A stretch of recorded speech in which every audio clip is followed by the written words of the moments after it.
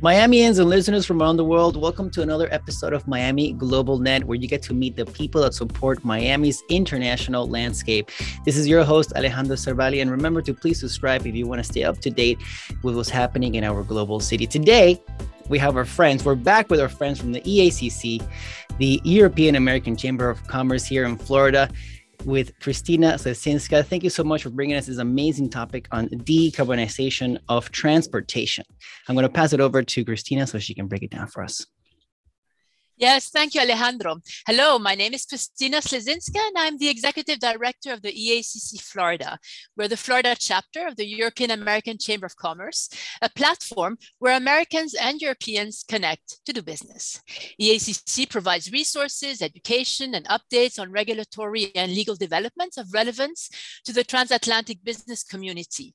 We organize events on issues of interest to our constituency and offer unique connections and networking opportunities. We're very, very happy to partner with Miami Global Net on this podcast series of deep dives, focusing on big picture issues and how they affect transatlantic business activities. On this deep dive, we will be discussing decarbonization of transportation, what it means, what industries it affects, how it fits into the green strategies of both the European Union and the United States, and what transatlantic cooperation in this area looks like. For this deep dive, we're delighted to have Gzim Okakoglu, who is First Counselor on Mobility and Transport at the delegation of the European Union to the United States in Washington, D.C. His role is to support and promote transport-related cooperation and dialogue between the EU and the United States. Gzim was on an official visit to Miami at the beginning of March, and I was impressed by the depth of his expertise, his passion, his curiosity, and his eagerness to learn from his interlocutors as we visited local authorities, academia, the consular corps, and companies here in Florida active in this sector. So now, without further ado, I'll pass the floor to Alejandro Cervali, our host here at Miami Global Net. Thank you very much, Krystyna. Gzim, how are you doing today? Very good. Thank you, Alejandro, for this invitation. I'm very happy to be back virtually this time in Miami after being there in person a bit more than 1 month ago, but it's a pleasure to be with you. Thank you. It's awesome that you're joining us from DC, where you are operating most of the time throughout the year, right? Exactly. I'm based in DC at the EU delegation, so I'm trying to cover all those transportation topics from here.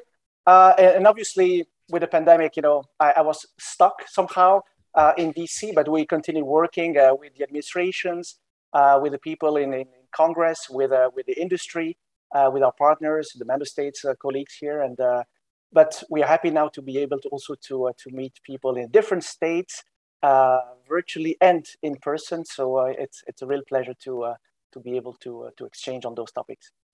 Thank you. It's our pleasure to have you on the show as well. So let's start by, can you tell us a little bit about yourself? Well, I'm as Krystyna introduced, I'm the transport counselor. I'm from Belgium originally. My name doesn't sound Belgium. I have Balkanic roots, Western Balkans, but I was born in Brussels.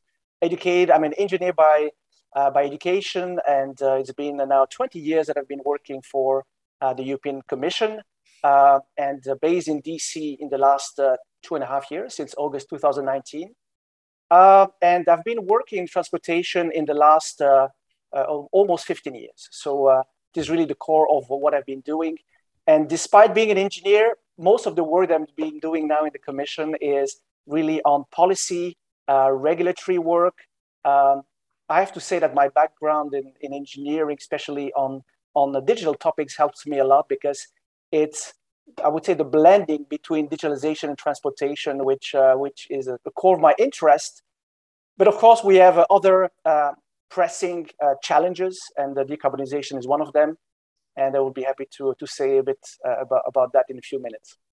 So your work in the EU delegation, how does your portfolio of work fit in the complex EU administration? Well, I work in a delegation representing DG Move, which is the department dealing with mobility and transport in the European Commission.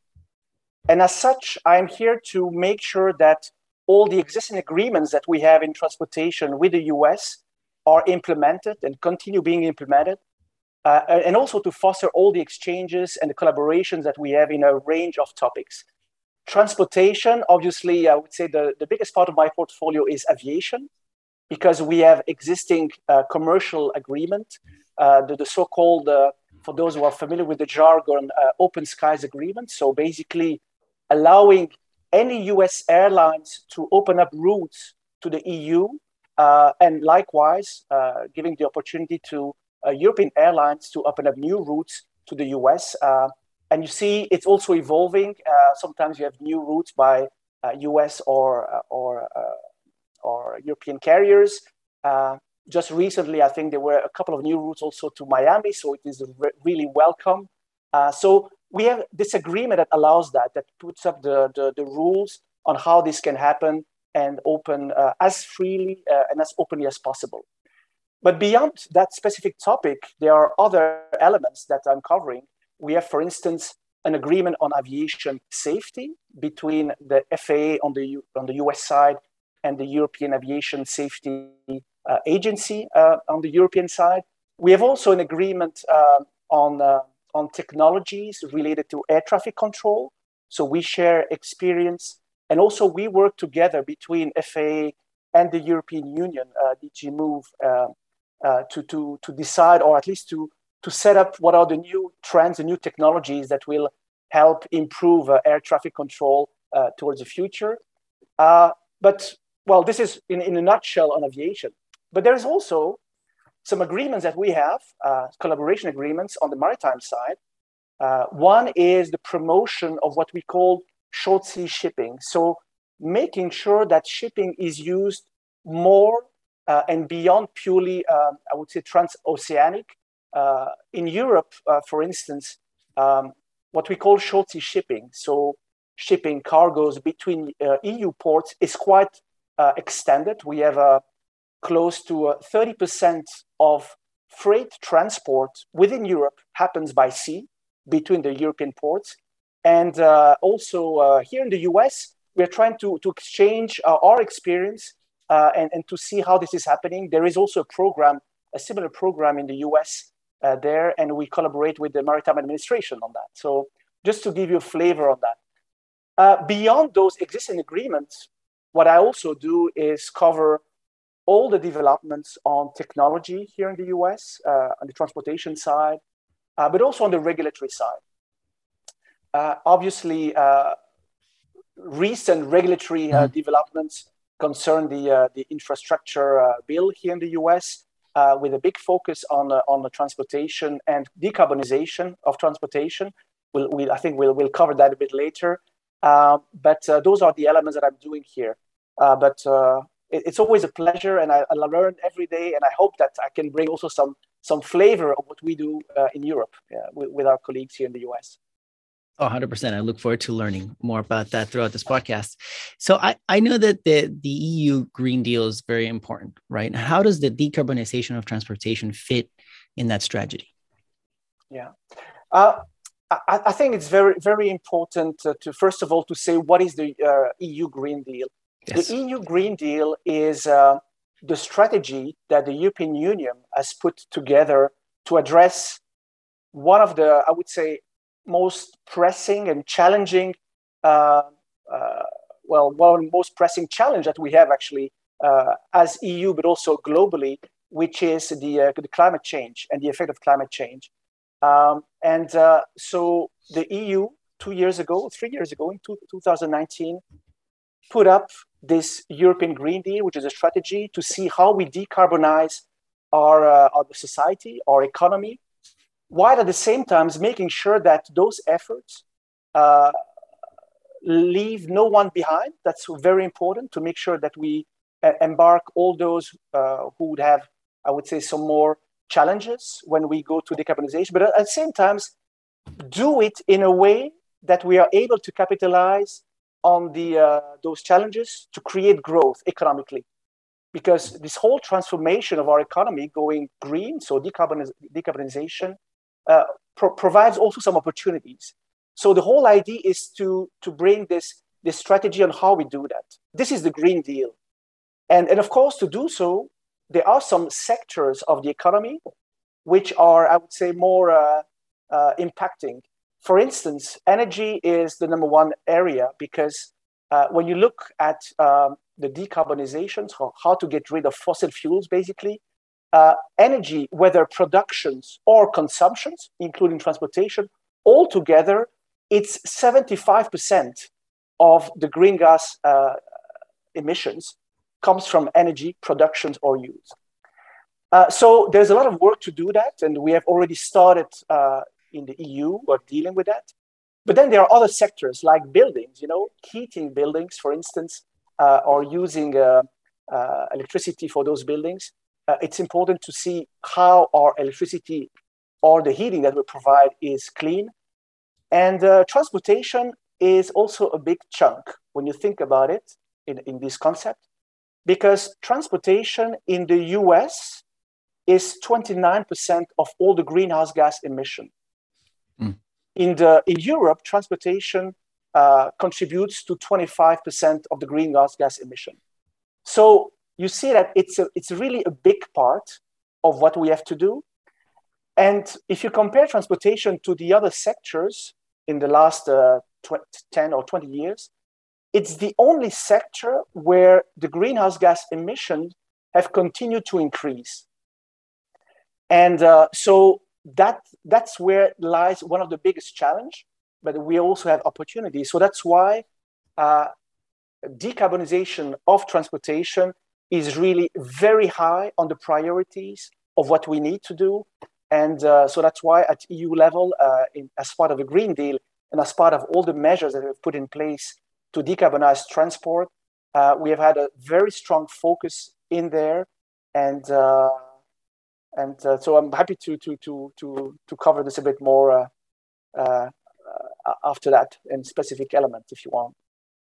Oh, yes, for sure. Thank you. I wanted to ask you, you mentioned that the emissions had increased, regarding road transportation. Is there a particular reasons why they have been increasing in the EU and the United States?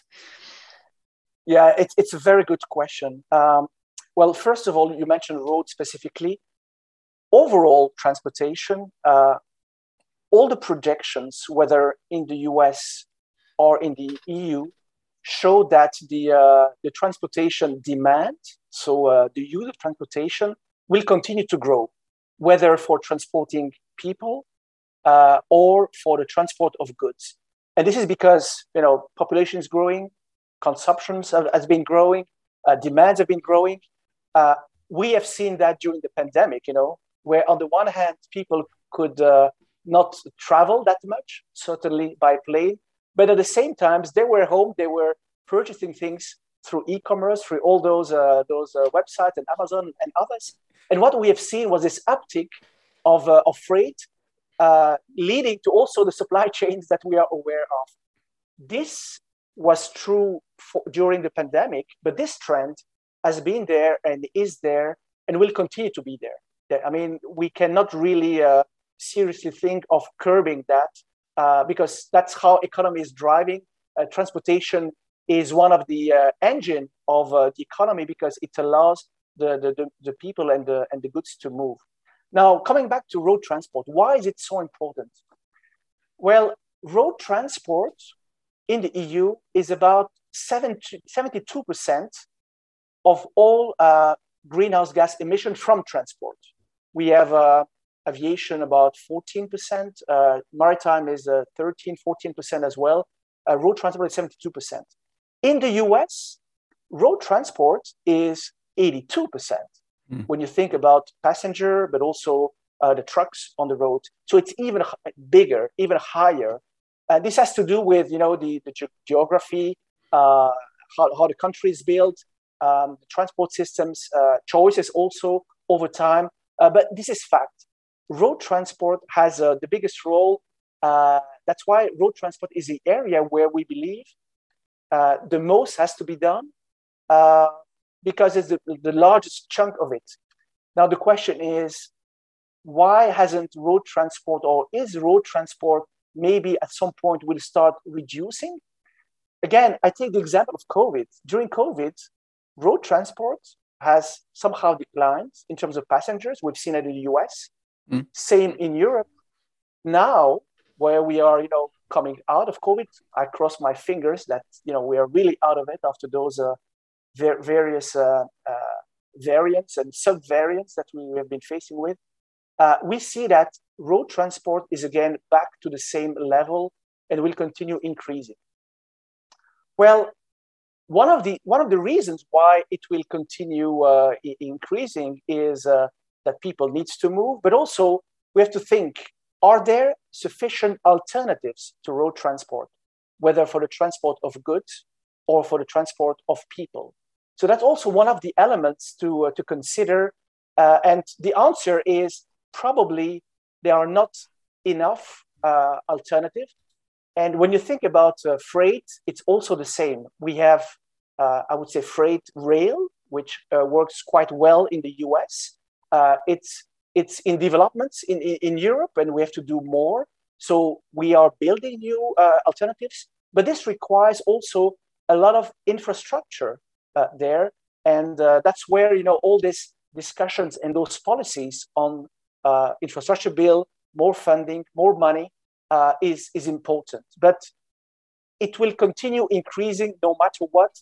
That's why we have to concentrate on road transport very much. And that's what US actually is doing when you see the programs that have been put in place here in the US. And that's also what we're doing in Europe.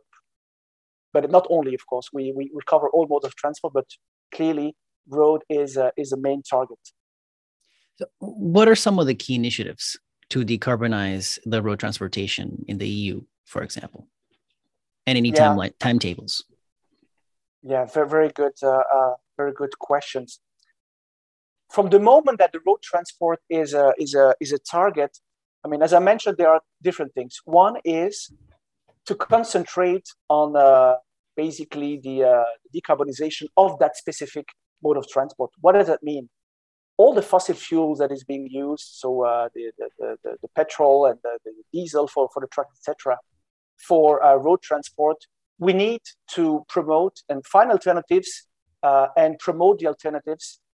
And clearly, it means electrifying road transport on a really short to medium term. There will be other options in the future, like using hydrogens, other alternatives. But this is the key element, first priority, and the bulk of the energy will be to concentrate on that. Second element that I also alluded to is to what extent we can make or promote other modes of transport, other alternatives that are less polluting, if you want, as an alternative, whether for freight. I mentioned to you that we are doing quite a lot of work in Europe to promote and to build alternatives in rail, for instance, which is the least carbon emitting sector, but also inland waterways, all the rivers and the canals or the rivers. So we want to promote this, and I can say a few words about that later. The third element is price. If you put a cost on the greenhouse gas emissions, when I say price, maybe it's not the right element.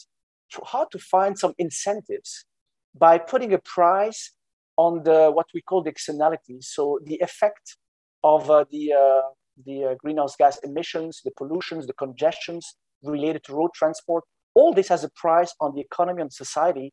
So we also need to find ways on putting disincentives on the use of road by factor in those elements, the price for society of those externalities, such as greenhouse gas emissions or congestions or other elements.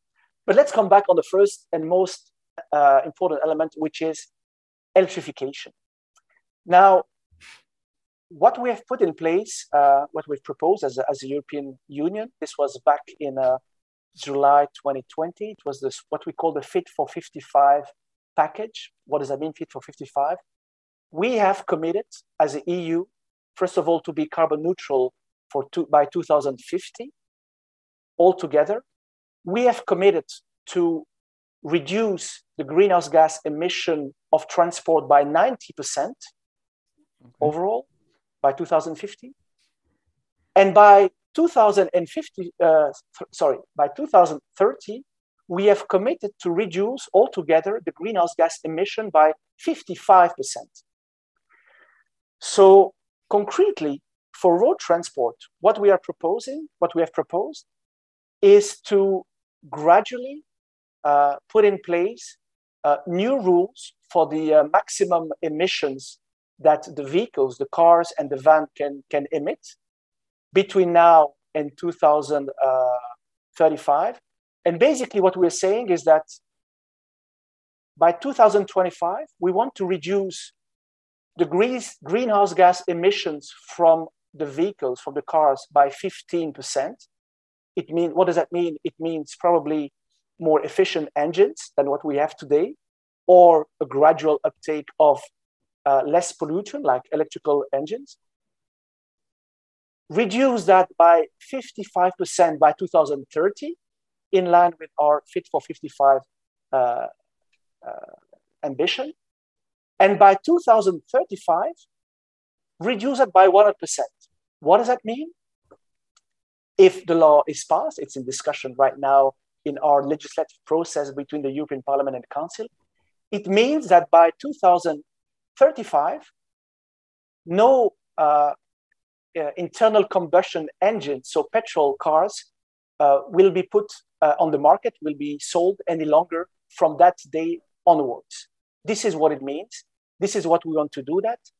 And by doing that, basically, we are promoting a gradual electrification of the car park, of the van park that we have, and making sure that by 2050, because you have to consider that cars, when they are in the market, on the average, they are, I would say the average age of a car on European market is about 10, 11 years. So if you ban the sale of petrol cars starting 2035, in principle, by 2050, you would not have any on the market, with maybe some exemptions or exceptions that you would have, old cars and some specific exemptions. So this is very powerful. This is the most powerful element. But obviously, this is not enough, because if you're pushing for electrification of cars, you need to make sure that the charging infrastructure and the grid is capable of supporting this. And also, very important, you need to make sure that the electricity that fuels those cars is also clean, is not an electricity coming from fossil fuels. So we also have put in place or proposed a regulation that would gradually, over time, mandate the deployment of charging infrastructure. In our case, we propose to have every 60 kilometers, so roughly every 40 miles, on our main, what we call our core network, so on our main highways, there will be at least every 40 miles the necessary charging infrastructure for those cars. But of course, it's not only that. We are also, in parallel to that, putting in place some new requirements for all new building constructions, especially apartment buildings, so that they would also provide in the parking areas charging infrastructure there. So it is something that goes, I would say, hand in gloves with this mandate for cars. So those are the two most visible elements regarding this part. I also mentioned to you the cost of greenhouse gas emission, the incentive. And there we have what we call the European trading scheme. Now we get into maybe a bit something which is a bit technical, but I will try to explain to you what it is. We have put in place in 2005 in the European Union a system by which industries, especially energy industries or heavy industries, we have put a cap, a maximum of what they can emit as a CO2. Basically, it's a maximum pollution that they can have. So it's a system with a market where we say you can emit so much in this year. If you emit less, you receive some kind of of a certificate and a right to emit more that you can trade with other industries that emit more. And so it's a system by which is made to incentivize the reduction of greenhouse gas emission.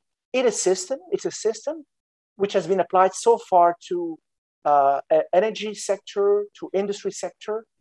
And it has been very successful because in those sectors, we have had a reduction of greenhouse gas emission by 43% since 2005. This system has not been applied to transport so far.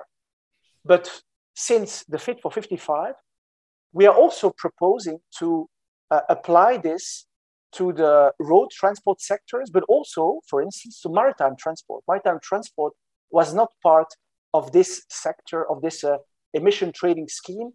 And the idea would be to incentivize the producers of fuel to work on alternative fuels, on cleaner fuels, and also to reduce basically or to put a cost on the greenhouse gas emission for all those elements. So it's another mechanism or another way to incentivize by playing on, I would say, the cost of the pollution, if you want, the cost of greenhouse gas emission. I don't know if it's very clear, but it's a complex system. I try to make it as simple as possible, but that's what we're trying to achieve. No, I like it. It's. I wanted you to break down the emission trading system a little more. But before you do that, I want to say that I like the electrification approach of the whole thing. Not just, hey, let's make cars electric, but also let's make sure that the network is there for people to recharge their vehicles, and also that the way that we produce that electricity is also, friendly to the environment, and it's also mindful. So it's a wholesome approach is what I'm seeing. The emission trading system, I understand what you're saying. Can you break it down a little bit more for me on how that works? Yes. I was trying to give a big picture of how it works. Basically, overall, again, it's a system where you say greenhouse gas emissions, CO2 emissions have a cost on society. So let's put a price on this, and let's put a maximum amount of what industries or given sectors can pollute. If they emit more than that amount, they will have to pay for that. If they emit less, that's good for the environment, but they would have the right to exchange the amount between the maximum that they have and what they are emitting with those other sectors, with those other industries which emit. It's a market basically that we've put in place where the rights to pollute, if you want, or the rights to emit are exchanged between different players. The ones who emit more, it's a cost on them, so they have to sell.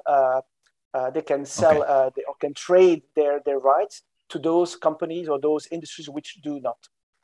For the road sector, what it would mean is that we want to apply this to the road sector by saying that the fuel producers, and we want to target the fuel producers, when they put into the market fuels, they would have not only to provide figures on how much it has cost in terms of greenhouse gas emissions to produce these fuels, but also what would be the impact of those fuels if they are used into the market.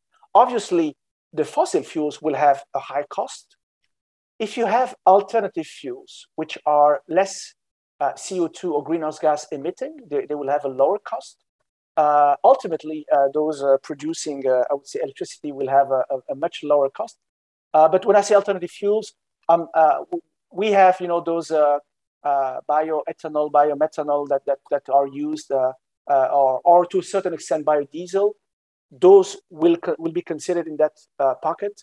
But we are really looking for the future in terms of alternative to hydrogen, especially for the road sector, because we see electrification as a path for short to medium term.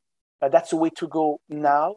But we realize that once we will have an industry that produces clean hydrogen, hydrogen will be there and will be, I would say, even more efficient for heavy lifting. So for the truck industry, for instance, for aviation, definitely, and also for producing fuels for the maritime sector. So clearly those industries are the ones which are targeted, and they will have the right to to trade those elements, and they will have also I would say a cost factors. They will have to pay somehow for producing fossil fuels for the road sectors. And this cap price this cap that limits the amount the amount that an individual company can produce is only for the production of fuel companies, or also for the transportation companies themselves, for them to trade and buy in? Yeah, the way, I mean, the system, the ETS system for the road sector, the details of it are still in the making. Okay. The idea is to target really the fuel producers, and the idea is to avoid to target directly, you mentioned the trucking companies or the individuals using cars, because we realize that this transition to decarbonization of road transport is costly. Overall, there's going to be a cost to that, but there is a cost of not doing anything. But we want to be sure to avoid to target, I would say, the ones which have, the smaller shoulders, or which cannot afford not to, for instance, use their cars or trucks in the short term, and cannot afford in the short term to go to electric, for instance. But we don't want to put pressure on those ones. Really, the target that we are having here is the producer. We want to even incentivize the producers of fuels to work towards more alternative fuels, and avoid to target directly, the truck owners or the trucking companies, or the individual users. Obviously, the whole systems may have as an impact at a certain moment, an increase potentially of the price of the fuel. But the current crisis also shows us that we don't need the decarbonization of transport to see an increase of fuel price. We see that the crisis that we have today, whether in Ukraine, but also supply chain crisis, has created this inflation. There's already an increase on the fuel price. So that's why we don't think that decarbonization will have that specific impact on that. On the contrary, on the long run, by being less dependent on fossil fuel, we will really decrease the price of the energy for the people. So eventually, this will be also a win-win, also not only for our future, for the nature, for our future, but also for the people. So coming back here to the U.S., specifically U.S. Congress, and I understand they recently passed a massive infrastructure bill, which includes elements of the president's energy and climate strategy. What are some of the key similarities and differences as it relates to decarbonization of transportation? Yeah, it's very interesting and very, very good. First of all, we have to realize that at least with this administration, we are totally aligned between US and the EU on the objectives that we are trying to get here. Some months ago, during the COP26 conference in Glasgow, where the special envoy Kerry was there, and the European Vice President Timmermans, dealing with climate change, also were there, and we showed united front in showing the world the way to work towards decarbonization, and how to go about this. On the US side, there's been a number of elements which contributes to that.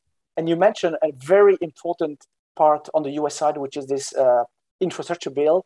For those who follow a bit what's happening in Congress, this infrastructure package was split in two parts.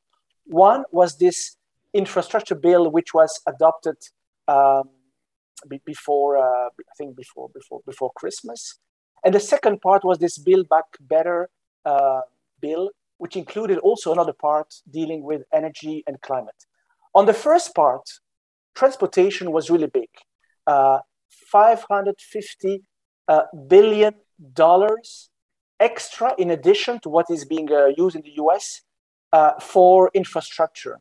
A lot of it to build and repair roads, bridges, that's the biggest part of it is really look at the current infrastructure, hard infrastructure, including the ports, the airports, but also there was a specific part of it related to the electrification of the road. I think there was $7 billion for charging infrastructure. So you see there that the idea on the infrastructure side is also shared with the US. The US government in there has provided the means, and Congress has adopted it to provide the means and the financing of all the charging infrastructure. And this administration, there have been different announcements in the last months by Secretary Buttigieg of Transportation, Secretary Granholm of Energy, together on providing the funding and to the states to basically make sure that this infrastructure will be built.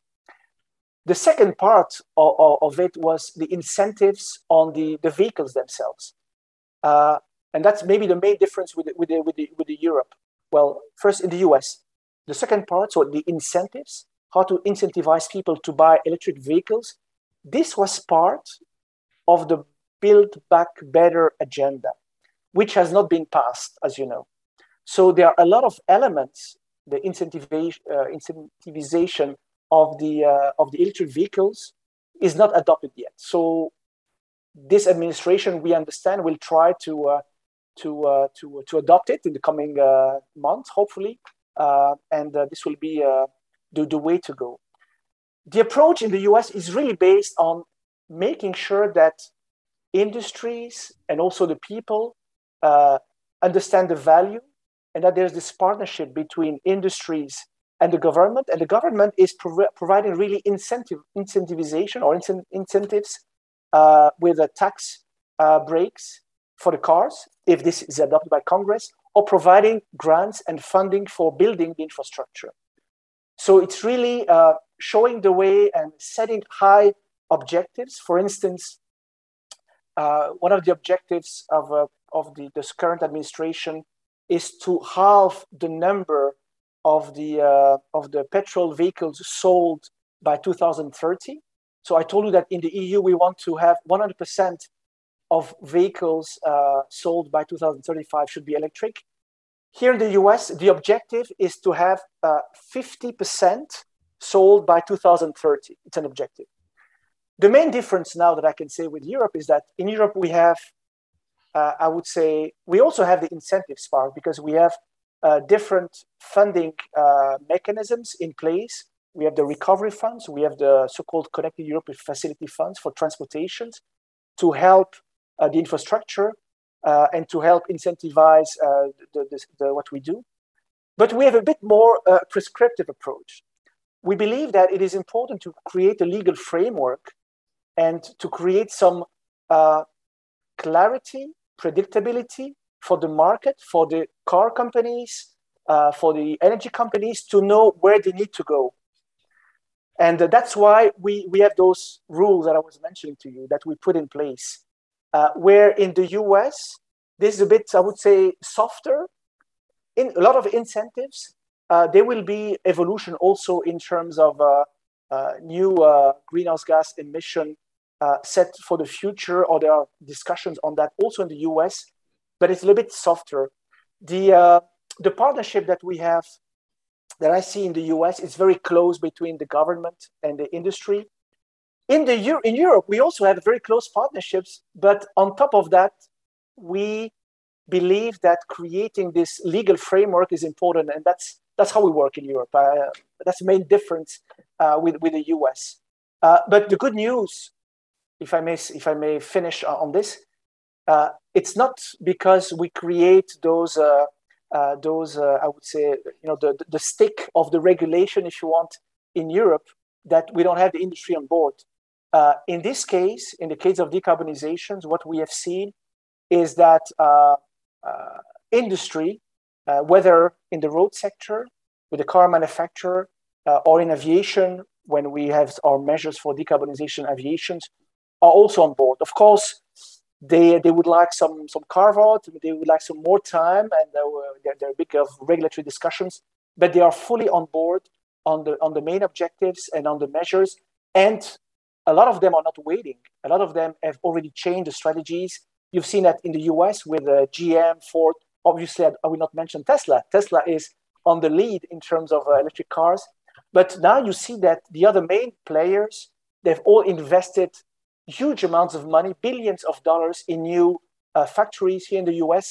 Same is happening in Europe with Volkswagen, with Volvo, with Mercedes and others. It is changing. They are on board. With our regulation, we provide, we think, a predictability, a legal framework and predictability for them to move forward. So those are the main changes, main differences. Sorry. That's cool. So, okay. So I like that.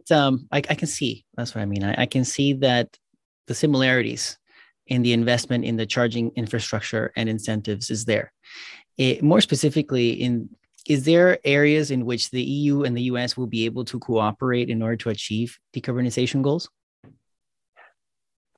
Absolutely. Absolutely. I mean, we have many areas. I mean, first of all, to say that we have engaged in, and we are, I mean, it's not new, but we have engaged and re-engaged and we continue to engage on all those elements in all modes of transport. When we talk about transport, I will not even mention energy security, etc., which is important also for making sure that electricity is clean and all the work on hydrogen, for instance, for the future.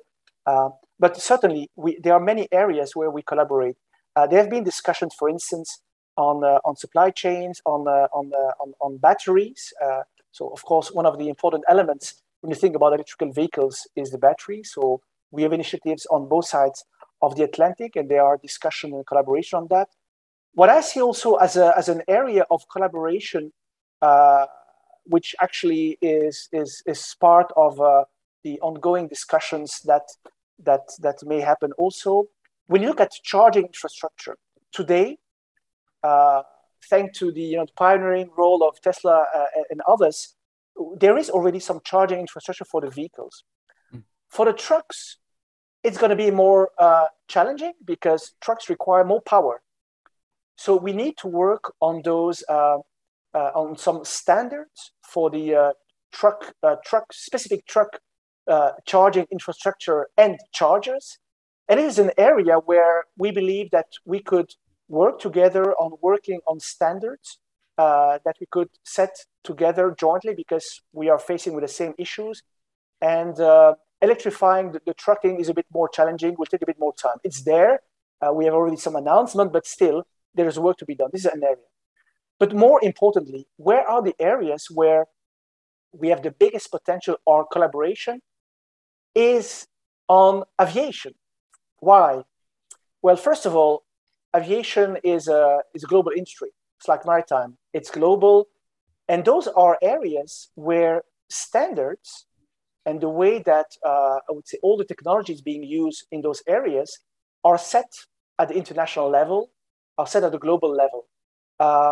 When you think about decarbonization of aviation, there the path is much more difficult than for road. For road, we have a clear path, which is we push ahead with electrification. We'll go to hydrogen at some point. It's there. For aviation, despite the advances on, for instance, electrification, because of the weight, if you want, of the aircraft, because of the energy, the fuel needed for flying, electrification is existing, is promising, but will be limited to a very small segment, very small aircraft, very small distance, not too much. I would say, limited to a number of passengers and to payload. So it will be limited.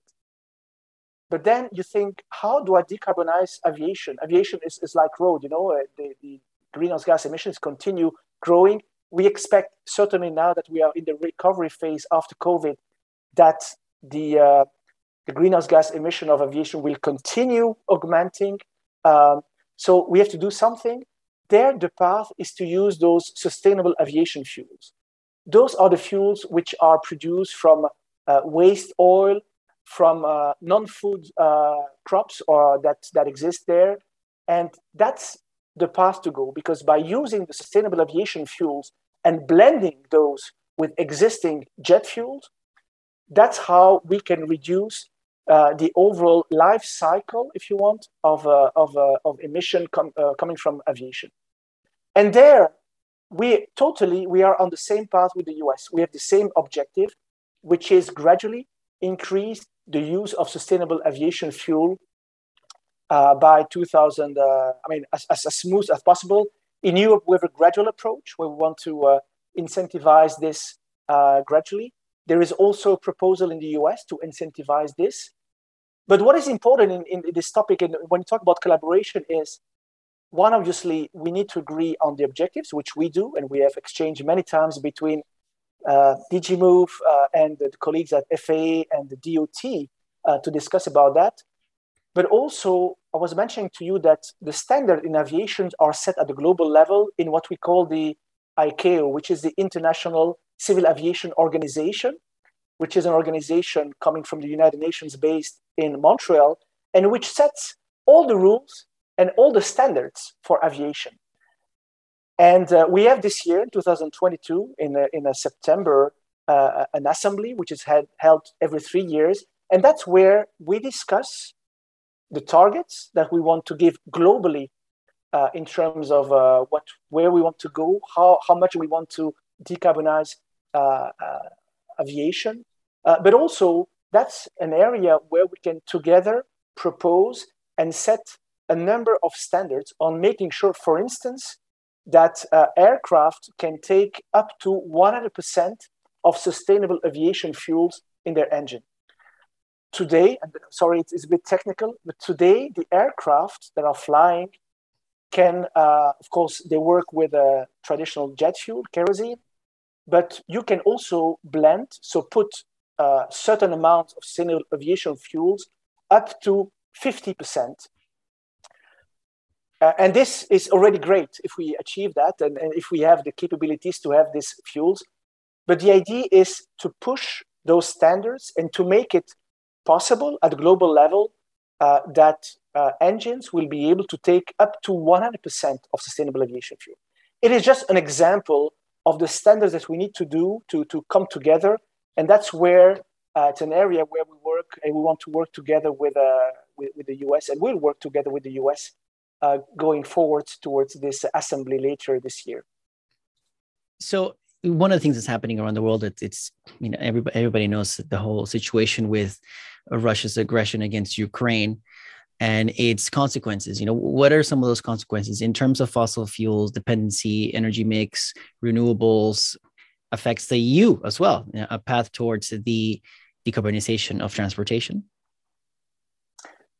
Yeah, it's a very good question. But first of all, before addressing that specific element, it is important, first of all, to have a thought. I mean, we have been busy in the EU, certainly in the EU delegation as well, in thinking, in coordinating measures, views as regards what's happening, and putting in place a number of measures and sanctions. You've heard about the different sanctions put in place by the EU, by the US.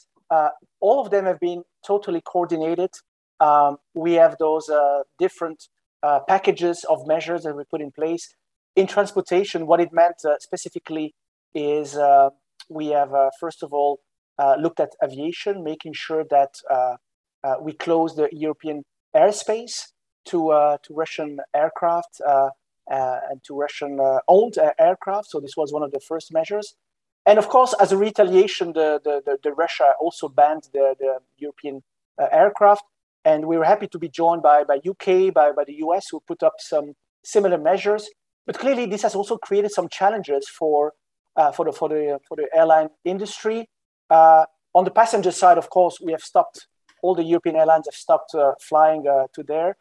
But the Russian airspace was used traditionally by a lot of European carriers, also actually some US carriers, to fly from Europe to Asia for passengers, but even more importantly for cargo. So what it meant now that Russia also, as a retaliation, banned the flight of those companies, is that those companies needs to circumvent the airspace of Russia, Ukraine because of war, obviously, and creating much longer routes, creating additional cost. Some of the airlines cannot operate any longer. I mean, their business models was they were flying over Russia, over Siberia, so they have had to stop. So it's creating an impact on not only on the cost but also on the freight sector, which needs to find alternatives. But coming back to your question, specifically on the energy and the sanctions there and the impact, clearly what we have seen with the latest measures taken, U.S. has taken the measures, I would say, very forcefully to ban all fossil fuel Russian fossil fuels from being imported in the U.S., including coal, oil, and gas. Situation in Europe, as you know, is a bit more challenging because we are very much dependent globally as Europe to Russian oil, especially on gas. But we have realized that we have also to work on that, and no later than we have in the fifth package now, we have banned the coal import. We are also continuing working, and a lot of discussions happening on the path towards maybe banning altogether oil and gas. But we have already decided, this was the proposal of the EU with this Repower EU packages, to be on a path to not being dependent any longer, to get alternative sources in a framework of 18 months to 2 years. It will take that time. Now the questions, what is the consequences on transport, on decarbonization? The consequence, I have to say, will be positive. As was said by Executive Vice President Timmermans speaking with Kerry, is that it will be positive. Why? Because it will accelerate our dependence on fossil fuel. And you have seen all the measures and announcements made by European leaders to go away gradually from fossil fuels and to investing more into renewable, and investing more also on LNG, so liquid natural gas, which is also a fossil fuel, but incidentally, it happens to be a fossil fuel which is less greenhouse gas emission and which will be a transition, help the transition. But the whole discussion there and the whole path will be an acceleration of the use of renewable for this. And there is a real commitment to accelerate on our path, on our objectives, to go away from fossil fuel from transport. And what I expect as well, I was mentioning those rules, those regulations that we put forward, proposed to decarbonize cars and other sectors. I expect that the process, which typically is between 12 months when things go fast to 2 or 3 years, can be long, to accelerate. And I expect that by the end of the year, we will round up a number of those discussions on these rules that we have proposed there. So the effect will be we think, positive. In all, I would say the grim situations, in all the suffering, of course, because we think about that. I mean, the priority is to stop this war, the sanctions, the effect, or what we expect to achieve with this is to have Russia stop its aggression altogether, stop the suffering, go away from Ukraine. Obviously, we are also supporting all the migrants, and I was talking about measures. We have more than 4 million Ukrainian refugees now in Europe, a lot of them on the border countries, Poland, Romania, even Moldova, which is not an EU member state, but really on the border there. A lot of them are now also welcome and sheltered in other European countries. But even that, 4 million people in terms of transportation there and getting those people from the border to the rest of different areas is a challenge per se. And there, I'm proud to say that overall, the transport industry, transport community in Europe has shown tremendous solidarity. That all the railways, the European railways companies, have provided transport free of charge for all the refugees. All the major transport companies, whether bus companies, I was mentioning the rail, and even some airlines have provided those transport for free. There's an immense sense of solidarity happening at the moment. A lot of funding has been also provided, additional funding provided to help the refugees. So we think about them, we have to concentrate on that. But we see also positive effects in our strategy for decarbonization. It's a side effect. It's odd to speak about positive effects of a tragedy happening right now, and that we are fighting. I mean, with the means that we have, but we believe that it gives us also some thinking that we were right in the strategy, and we need to be even more ambitious and bold in going forward with our measures, because it will help on several fronts, not only on decarbonization, but also on the energy security independence. You mentioned independence when it comes to the energy mix. So one of the things that people know in conversation here in Miami is that Europe depends a lot on Russian gas, right? How does is fossil fuels dependency also with Russia? Can you elaborate on that? Yeah, absolutely. It's a very good question, and that's one of the, I would say, one of the big difference between the US and Russia is that we in Europe are still very much dependent on Russian gas. Gas, meaning which is the I think it's the dependency is about 40%, a bit more than 40%, and this is gas used to fuel our industries, to fuel the homes, to heat the homes, the buildings that we have, and also to produce electricity in some of the electrical plants that we have. They are fueled with gas, but also we have a dependency on oil per se. So it's in the order of 30%, and this is really the fuel that is being refined and used in our cars.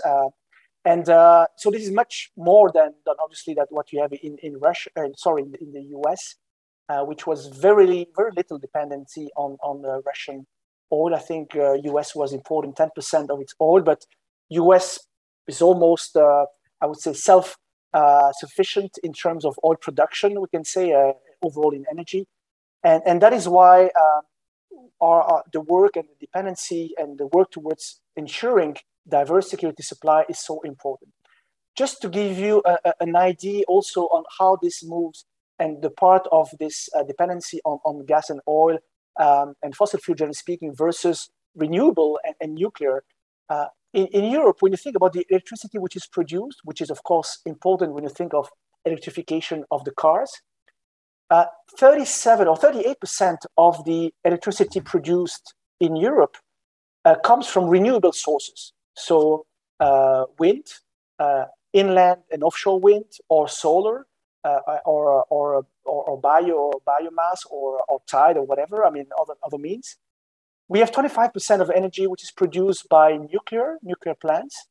Some countries more than others.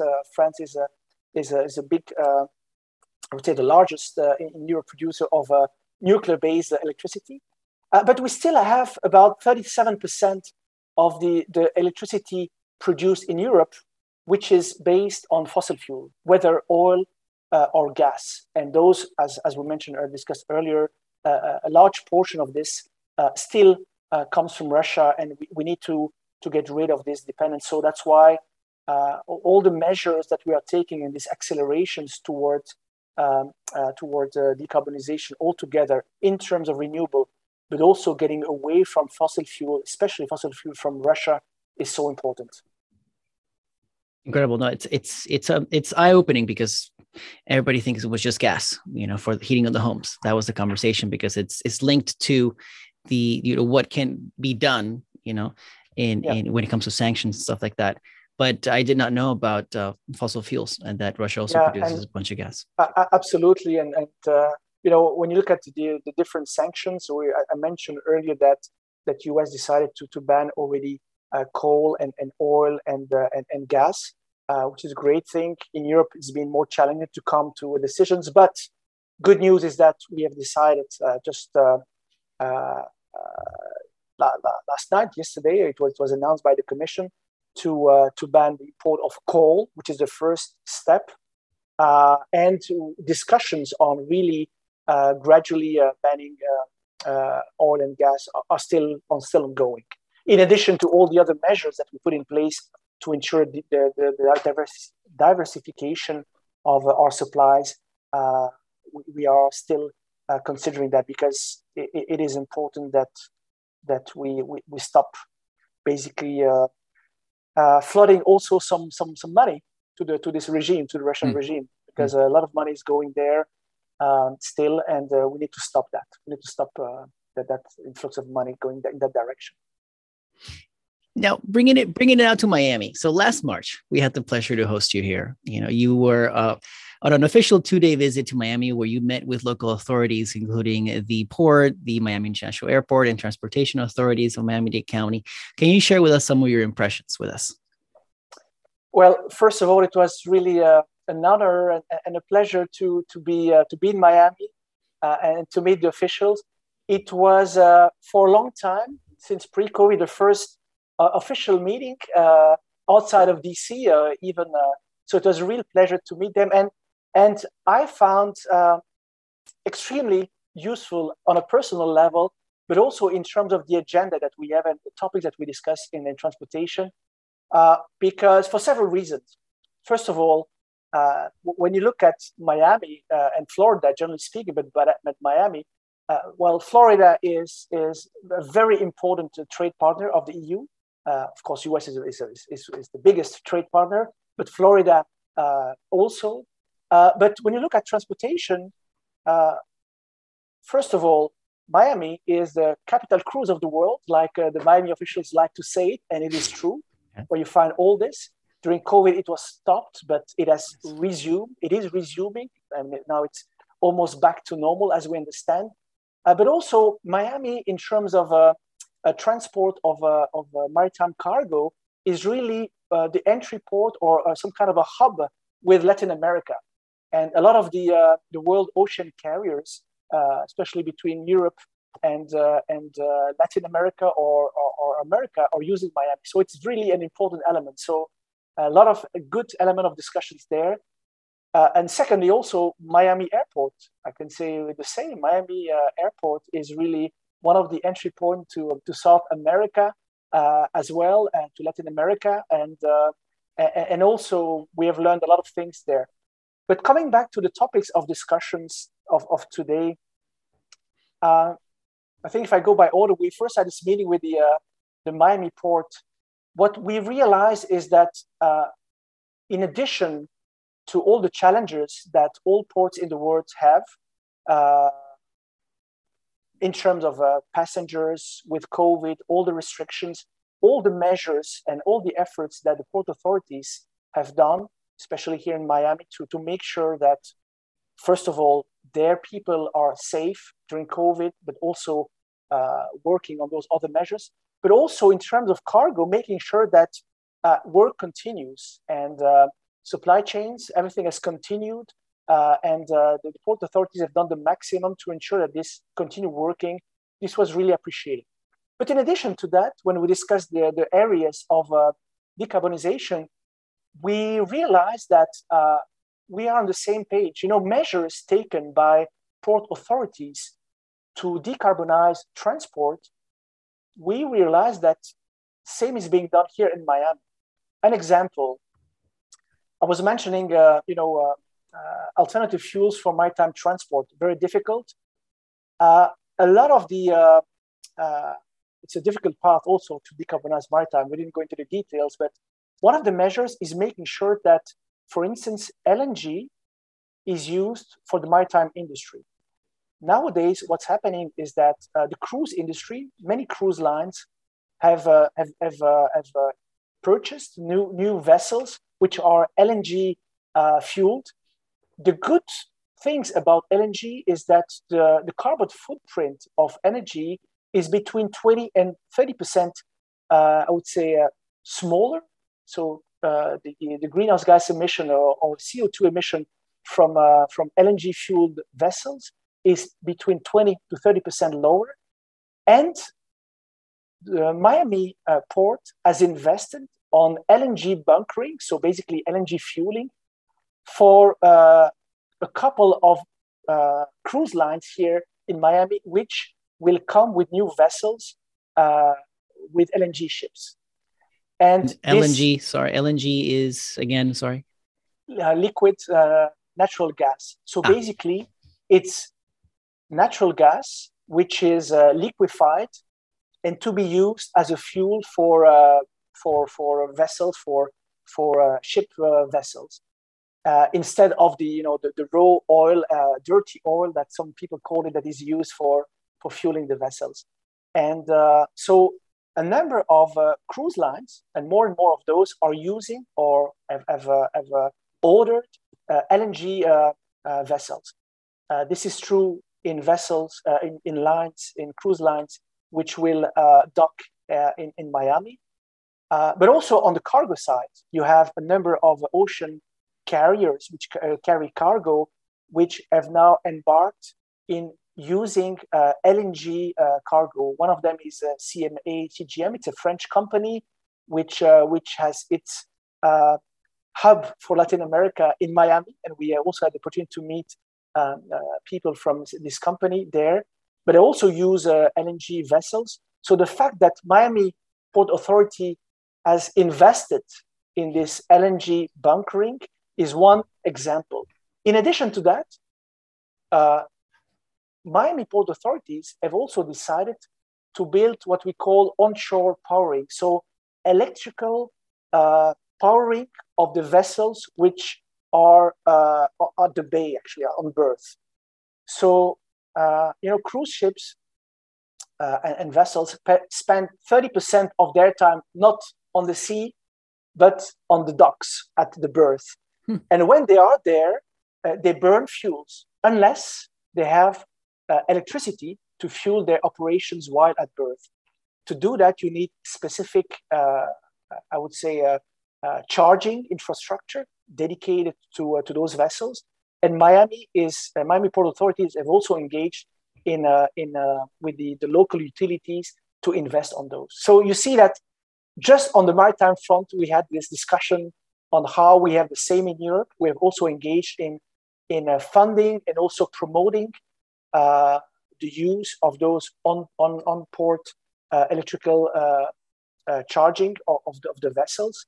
So we have really synergies there. We had a great conversation on that. If I may, another example of our discussion, we had a great meeting with the Miami-Dade Transportation Planning Organizations and colleague of the transport authorities in Miami. And this was really also, I think, an eye-opener. I think that the colleagues there of the Miami Transportation Planning Organization, and we were welcomed by the chairman of the Miami-Dade, so-called the TPO, the Honorable Gilbert there, and many colleagues to discuss about the challenges of Miami and of the Miami-Dade in building sustainable transport for the city and for the inhabitants of the area. And of course, there the exchange was really on what we do in Europe in terms of sustainable transport in urban environment, how to make sure that we have all the means available. And obviously, between Miami and, generally speaking, US cities and European cities, we have a different history, different geography, which makes it different. In Europe, we have very much, I would say, historical older city. The density is higher. And that is why public transportation, metro buses, whatever, is more available than probably in cities in the US, with the exception, of course, of New York and San Francisco and others. But it has to do with the geography. But still, there are ways to build alternatives, to show that it is possible to create those alternatives, whether with a metro system, whether with a pilot that the Miami-Dade Transportation Authorities is conducting to have alternatives between the different areas of Miami. And we have shared really great ideas, great views on that. One element which I was trying to reflect on, and with this is this concept of sustainable urban mobility plan. And it is an element which we are pushing quite a lot in Europe to make the city authorities realize that, creating a good transport systems, which is at the same time sustainable, requires some planning, some thinking, beyond purely speaking with a transport expert, but also speaking with all the city authorities, the communities, obviously. And there in the US, I was really pleased, and it's something that I know the constant community discussion are happening. So people are involved. It's important. But really, we need to plan a bit more long-term and also promote all the alternatives and think of sustainability not in isolation. When we speak about sustainable urban transport mobility, it's not only about decarbonizing transport, but also in providing safer environments, safer roads, safer and more secure transport for all the people. It has to be a bit more holistic. And so we had discussions around those topics and how to exchange the best practices. It was really an eye-opener. Last point that I want to mention, I mentioned technology innovation. I know that Miami, Florida, generally speaking, but Miami is becoming one of the newest technology hubs in Europe. We have the Silicon Valley still out there, but Florida and Miami specifically, with some other area, maybe Texas as well, are becoming really now new innovation technology hubs. And we also had some interesting discussion and meetings while in Miami with some companies which are now based in Miami. Those are European companies in the area, for instance, on what we call advanced air mobilities or urban air mobilities, those air taxis. It is an area which is developing in the US. It's no longer science fiction to see flying cars or what we believe are flying electric cars. So we have a number of companies, American companies and European companies developing this. And some of them are choosing Florida, Miami to develop their product, but also to test them. Because of the geography of Florida, where you have Miami and also cities around Miami situated between 100 and 150 miles. And because right now, with the exception of cars and a few rail lines, you have not many opportunities or options. This creates opportunities for those companies to think of new business models and how those so-called new electric vertical takeoff and landing vehicles can provide an alternatives for those who need it to go faster between Orlando and Miami, or between different areas around Miami and to the different environment. So a lot of things happening, a lot of new discussions on energy technology. And I didn't mention the great meetings that we had at the airport also with the colleagues there, because in terms of operations, in terms of cargo operations, I found out, I didn't know, that Miami is the #1 air cargo airport in the US. And is the biggest pharma hub also in terms of air cargo. And a lot of challenges as well there in the air cargo, in the expansion of the airport as well, and security, of course, security aspect. So a lot of great discussions. I think I learned a lot. I hope that my interlocutors also learned and are able to benefit of what some of the things that we think can be useful. And that was the whole purpose. And again, I really am grateful to Christina for making this happen, and to all the interlocutors in Miami. And I hope to be back in Miami in person to continue those conversations at some point, and to enjoy also Miami, which I started having a glimpse of it during those 2 days. But I hope to be back to also to learn more. And if I may, sorry, I'm being long. Go ahead. We had also these great meetings, you meant academia at the University of Miami, where we met the dean of the business school, John Quelch, there. And we also met students there. And I was impressed also by the quality of the questions of the students, the exchanges that we had there, and also by the campus of University of Miami as well, and great environment and great opportunities to exchange. And I think we need to do more of that, because the new generations need to learn more about all those options, opportunities, challenges, and be engaged. And that's one way also to engage with them. I'll stop here.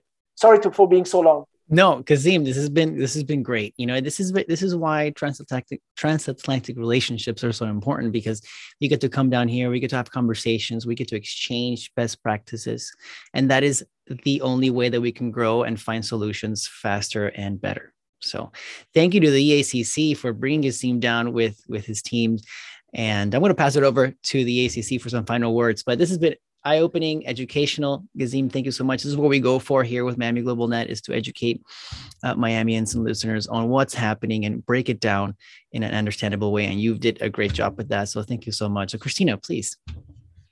Alejandro, I couldn't have said it better than what you just said. I mean, this was a crash course in transportation policy, cooperation between the US and the EU on decarbonization.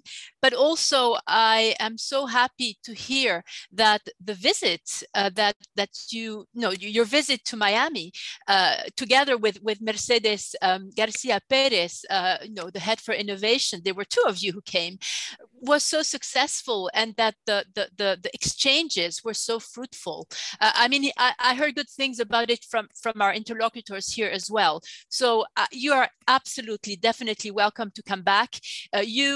Mercedes, and all the colleagues from the EU delegation, and also from Brussels. We have a direct flight now, for a few months between Brussels and Miami. So I hope that we'll have more visits, like the ones that you did. So many thanks, Alejandro, for inviting EACC Florida to partner with Miami Global Net on this deep dive on the decarbonization of transportation. And many thanks to you, to our guest, Kazim Okakoglu from the EU delegation, for sharing, your deep expertise, your enthusiasm, your passion for this topic, and your deep respect also of your interlocutors and for the companies and for, the people that you met here. I'm very grateful for those impressions of your visit to Miami that you shared with us. So you can find further details about our guest, Miami Global Net and EACC Florida in the podcast notes.